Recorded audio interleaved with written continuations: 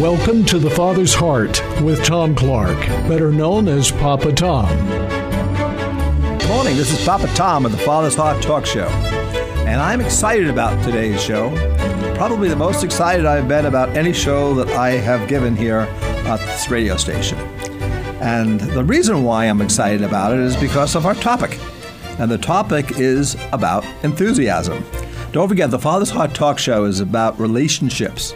Relationships to fathers and relationship to God the Father. And all of that's going to be included in this show. In fact, the stories that I have to tell about enthusiasms contains a personal story that's probably the most important story of my life that I feel encouraged to share with my audience, which I seem to think of my audience as my family. So my extended family, so to speak. So don't forget our mission statement is Malachi 4:6, bring the hearts of the fathers to the children and the children to the fathers. So today's story is going to be about enthusiasm. No great thing was ever accomplished without enthusiasm. The promise I have for you today is I'm going to show you how enthusiasm gives us energy to succeed in life. Enthusiasm will turn you on. Enthusiasm, think about being put on fire. So, as in most shows, we start with the word. We have to understand what the definition of enthusiasm is. What does enthusiasm mean? One definition is intense and eager enjoyment, interest, or approval. Her energy and enthusiasm for life. The synonyms for enthusiasm would be eagerness, ardor, fervor, zeal, passion. And sometimes it refers to religious fanaticism. I actually enjoy the Noah Webster version back in the 1850s. Noah Webster put in his dictionary that enthusiasm was getting excited about what God has revealed to you.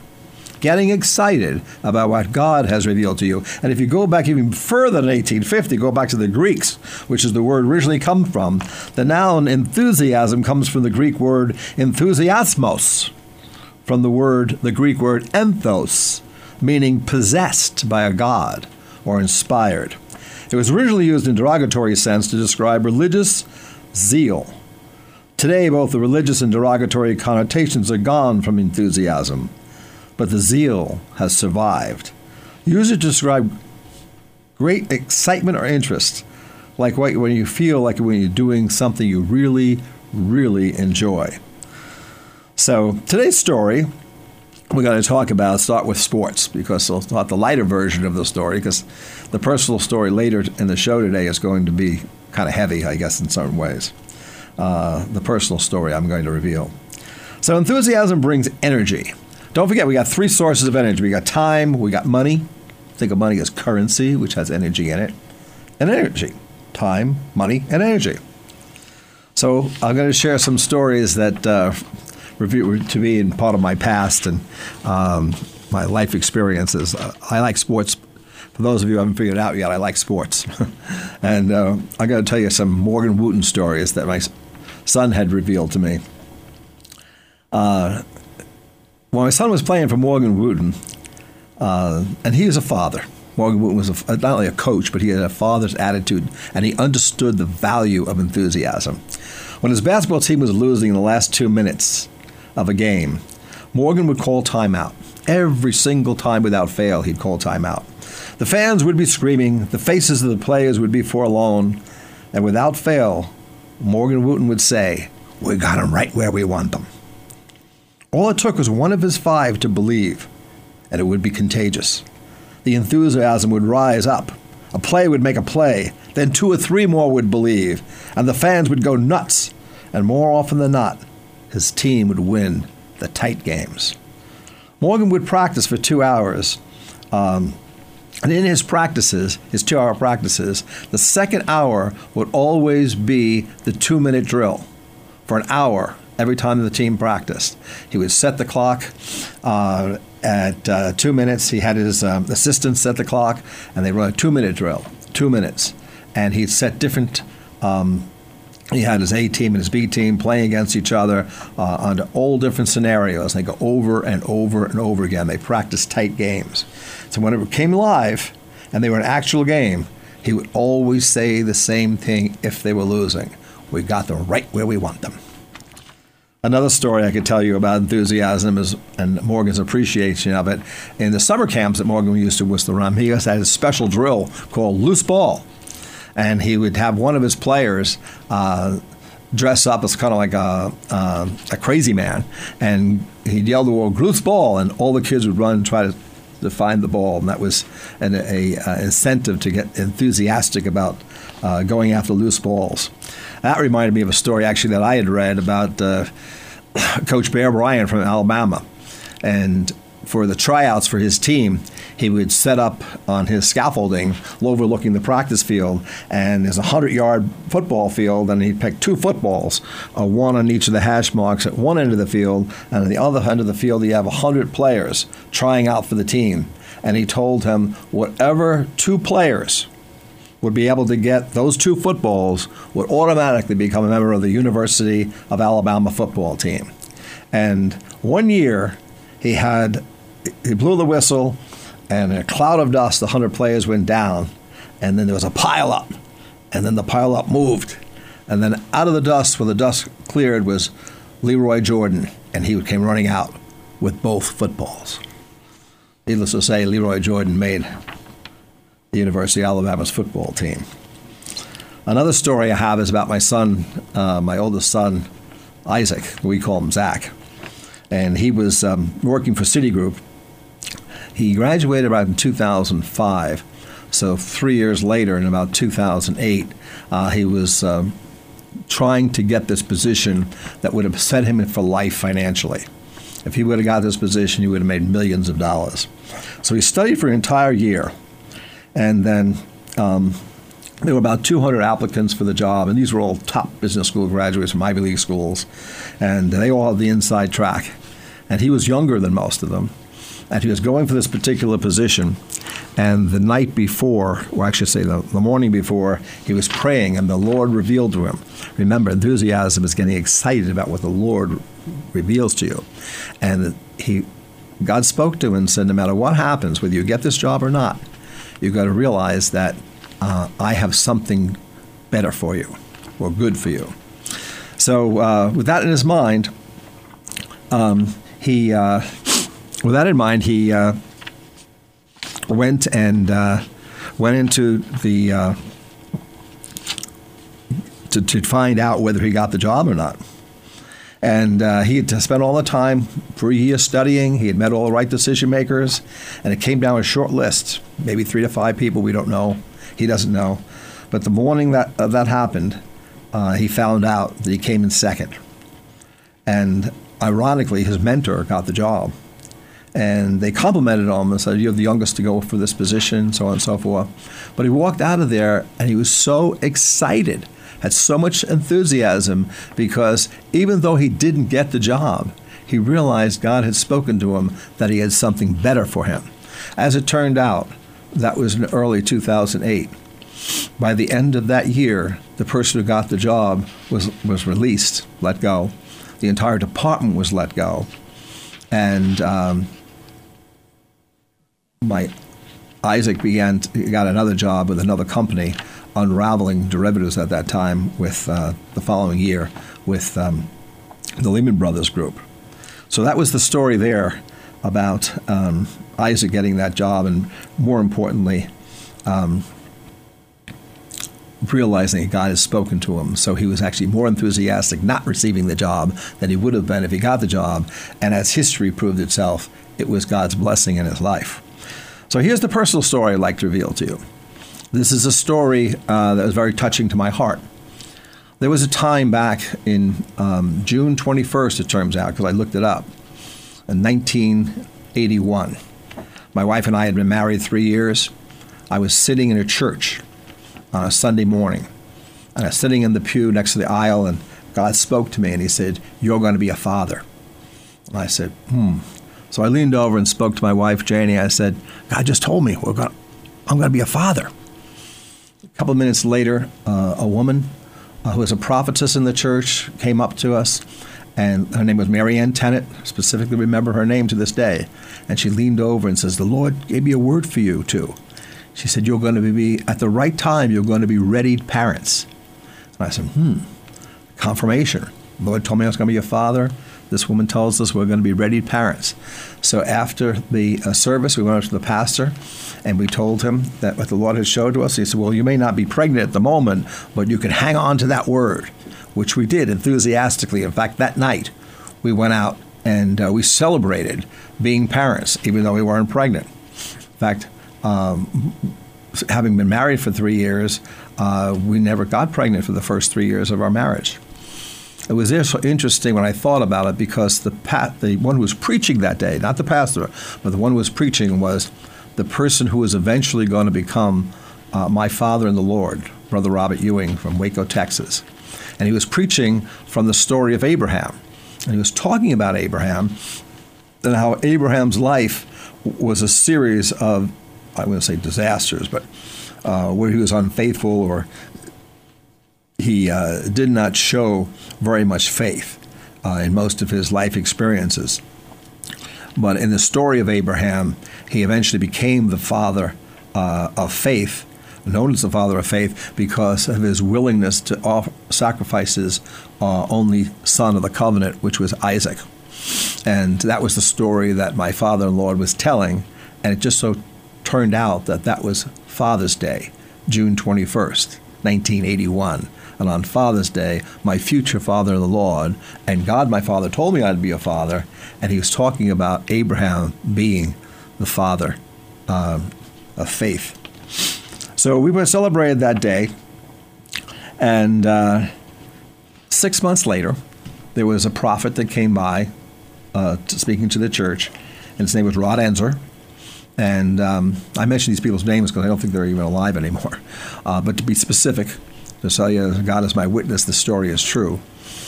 And he stayed with us in our home. And we had like an experience with him and staying with us in his home. He was like Elijah with the Shunammite woman. He realized that we didn't have children, so he felt compelled by the Lord to pray for us that we would have a child. And so he did pray for us, specifically when he left. He had to leave after a week. And he prayed for us that my wife and I would have a child, just like Elijah prayed for the Shunammite woman. And then a week later, I'll have to tell you something before this. During the 6 months between Father's Day and Rod Enzer coming in to town, my wife received a word from the Lord. At that time, it was the only word that she had received. And it was Psalm 113, verse 9. And this was the verse. He gives the barren woman a home, making her the joyful mother of children. He gives the barren woman a home, making her the joyful mother of children. You see, we didn't realize it at the time. I must be being naive, but my wife was barren, and she couldn't conceive children. Actually, we were, like I said, not practicing birth control. We didn't have any children for 3 years. And that's happened in a 6-month period. So 1 week after Rod Enzer left, and he calls back my wife, Janie, and he says, I forgot to tell you guys something. He said, the Lord gave me a scripture for you. And it's Psalm 113, verse 9. He gives the barren woman a home, making her the joyful mother of children. My wife began to cry because she knew that the Lord had spoken to her, and he confirmed his word to her through this prophet. Well, let's roll the clock forward 8 months. My wife soon, right after that, found out she was pregnant. 8 months later, I'm sitting in a Bible study, and God speaks to me again and tells me his name shall be Isaac. And I said, Isaac? I don't like that name, Isaac. I said, how can I call him Isaac? I come from an Irish Catholic family. Everybody's name is Tommy, Timmy, Kevin, Danny. Well, how am I going to name him Isaac? And the Lord says, Itzhak, I-T-Z-A-A-K. You can call him Zach if you want to, but Isaac shall be his name. So I told my wife that his name was Isaac, and my wife says to me, well, I hope he's a boy. If you're going to name him Isaac, I hope he's a boy. So then, sure enough, a month later, he's born. And his name is Isaac. And then I'm thinking again and praying, and the Lord says to me, his middle name shall be Elijah, E-L-I-J-A-H,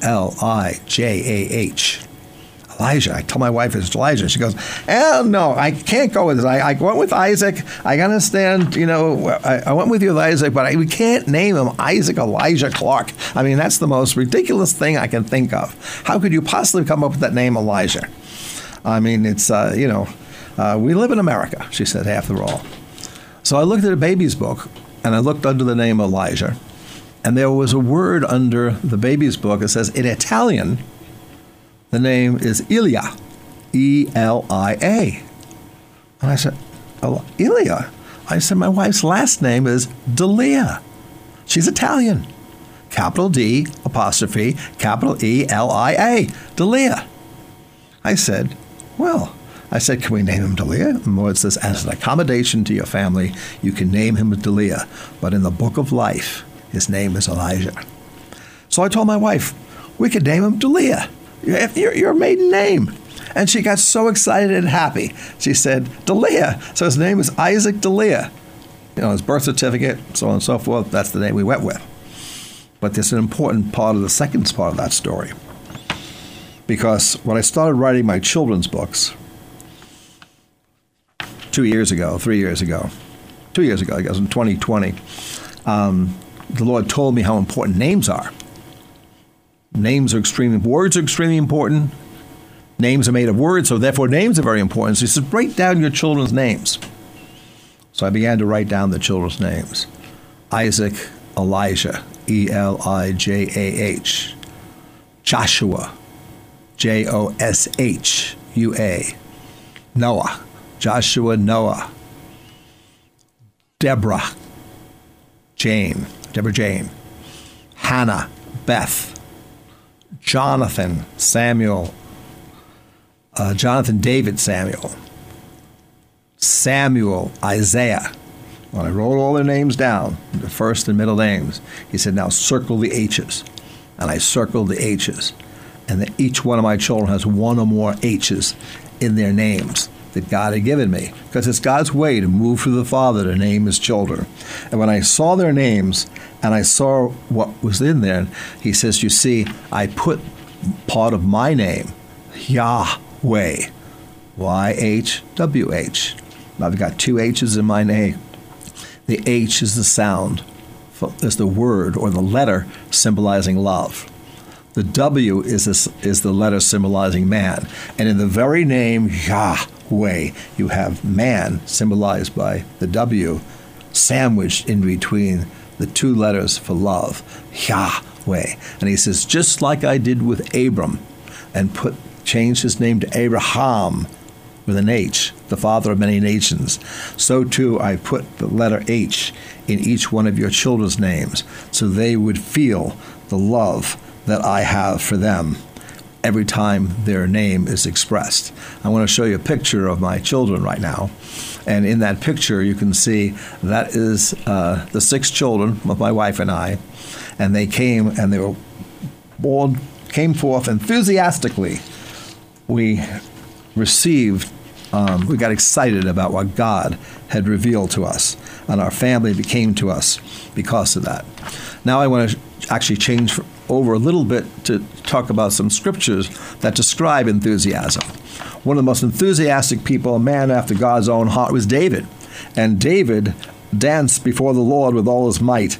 And David was wearing a linen ephod. So David and all the house of Israel brought up the ark of the Lord with shouting and with the sound of the trumpet. You see, God had revealed to David how to bring the ark to Jerusalem. That's why he was celebrating and dancing before the Lord. Now, as the ark of the Lord came into the city of David, Michal, Saul's daughter, looked through a window and saw King David leaping and whirling before the Lord, and she despised him in her heart. So they brought the ark of the Lord and set it in its place, in the midst of the tabernacle that David had erected for it. Then David offered burnt offerings and peace offerings before the Lord. And when David had finished offering burnt offerings and peace offerings, he blessed the people in the name of the Lord of hosts. Then he distributed among all the people, among the whole multitude of Israel, both the men and women, to every one a loaf of bread, a piece of meat, and cake of raisins. So all the people departed, every one to his house. Then David returned to bless his household. And Michal, The daughter of Saul came out and met David and said, "How glorious was the king of Israel today," she said, "uncovering himself in the eyes of the maids of his servants, as one of those base fellows shamelessly uncovers himself." So David said to Michal, "It was before the Lord who chose me instead of your father and all his house, to appoint me ruler over the people of the Lord, over Israel. Therefore I will play music before the Lord, and I will be even more undignified than this, and will be humble in my own sight. But as for the maidservants of whom you have spoken, by them I will be held in honor." You see, David knew, and he was excited and enthusiastic about being king, because God revealed to him who he was and what his calling on. You know, I'm also reminded about in the Revelations, it talks about God doesn't like lukewarmness. He wants us to be enthusiastic. And he wants to give us something to be enthusiastic about. You know, you can't be enthusiastic about something if you're not really told anything. So he wants to share with his children things he wants us to know. And when he does share those things he wants us to know, he wants us to get excited about it. That's what enthusiasm is all about. That's what life is worth living. So in Revelations, he says, "And to the angel of the church of the Laodiceans write, these things says the Amen, the faithful and the true witness, the beginning of the creation of God. I know your works, that you are neither cold or hot. I could wish you were cold or hot. So then, because you are lukewarm and neither cold or hot, I will vomit you out of your mouth." God protect you from ever being lukewarm. If you want to be hot or cold, go for it, because it's something that is important in the heart of God, that we have express our emotions, particularly our emotions towards him, and he wants us to get excited. He wants us to be enthusiastic. He wants us to live our life that way. So I'm going to get excited about one thing that's been a blessing to me, and it's actually calling out our first sponsor of the Father's Heart Talk Show, and this person is excited about it, and it's really encouraging to me. I want to honor and be thankful for the team at Carson Wealth Management, our first sponsor. Ted DeLisi and his team have decided to sponsor us, and we are so thankful for them. And we're looking for other people who can appreciate the words that are coming forth on this show, this radio show, on Thursday mornings at 8 o'clock. We also put it out on Facebook, and it's also now becoming available on YouTube. And it's an expression of the heart of God the Father for his children. And we would encourage you, because I'm not in the business of persuading anymore. You know, I left the financial services industry, and I realized that a lot of my time was spent in the financial services industry persuading people.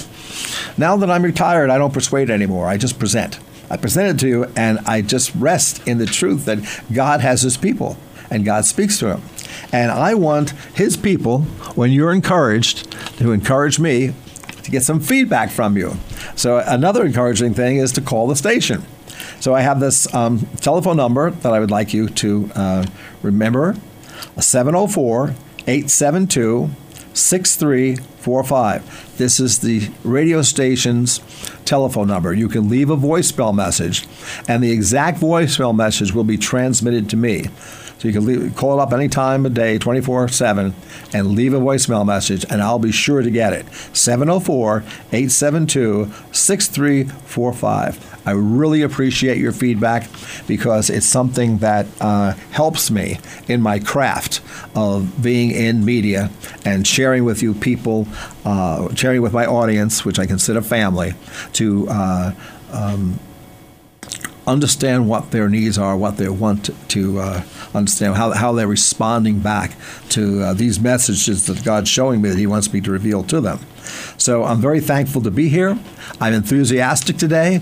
I bless you to be enthusiastic. I bless you to seek the Lord, to hear from him what you can be enthusiastic about. He doesn't expect you to be enthusiastic about nothing. He wants to give you something you can be enthusiastic about. Remember, enthusiasm is getting excited about what God has revealed to you. So this is the Father's Heart Talk Show, and we're excited today to be here and sharing with you words that God put on my heart for you. You've been listening to The Father's Heart with Tom Clark. Join us again next Thursday morning at 8, right here on News Talk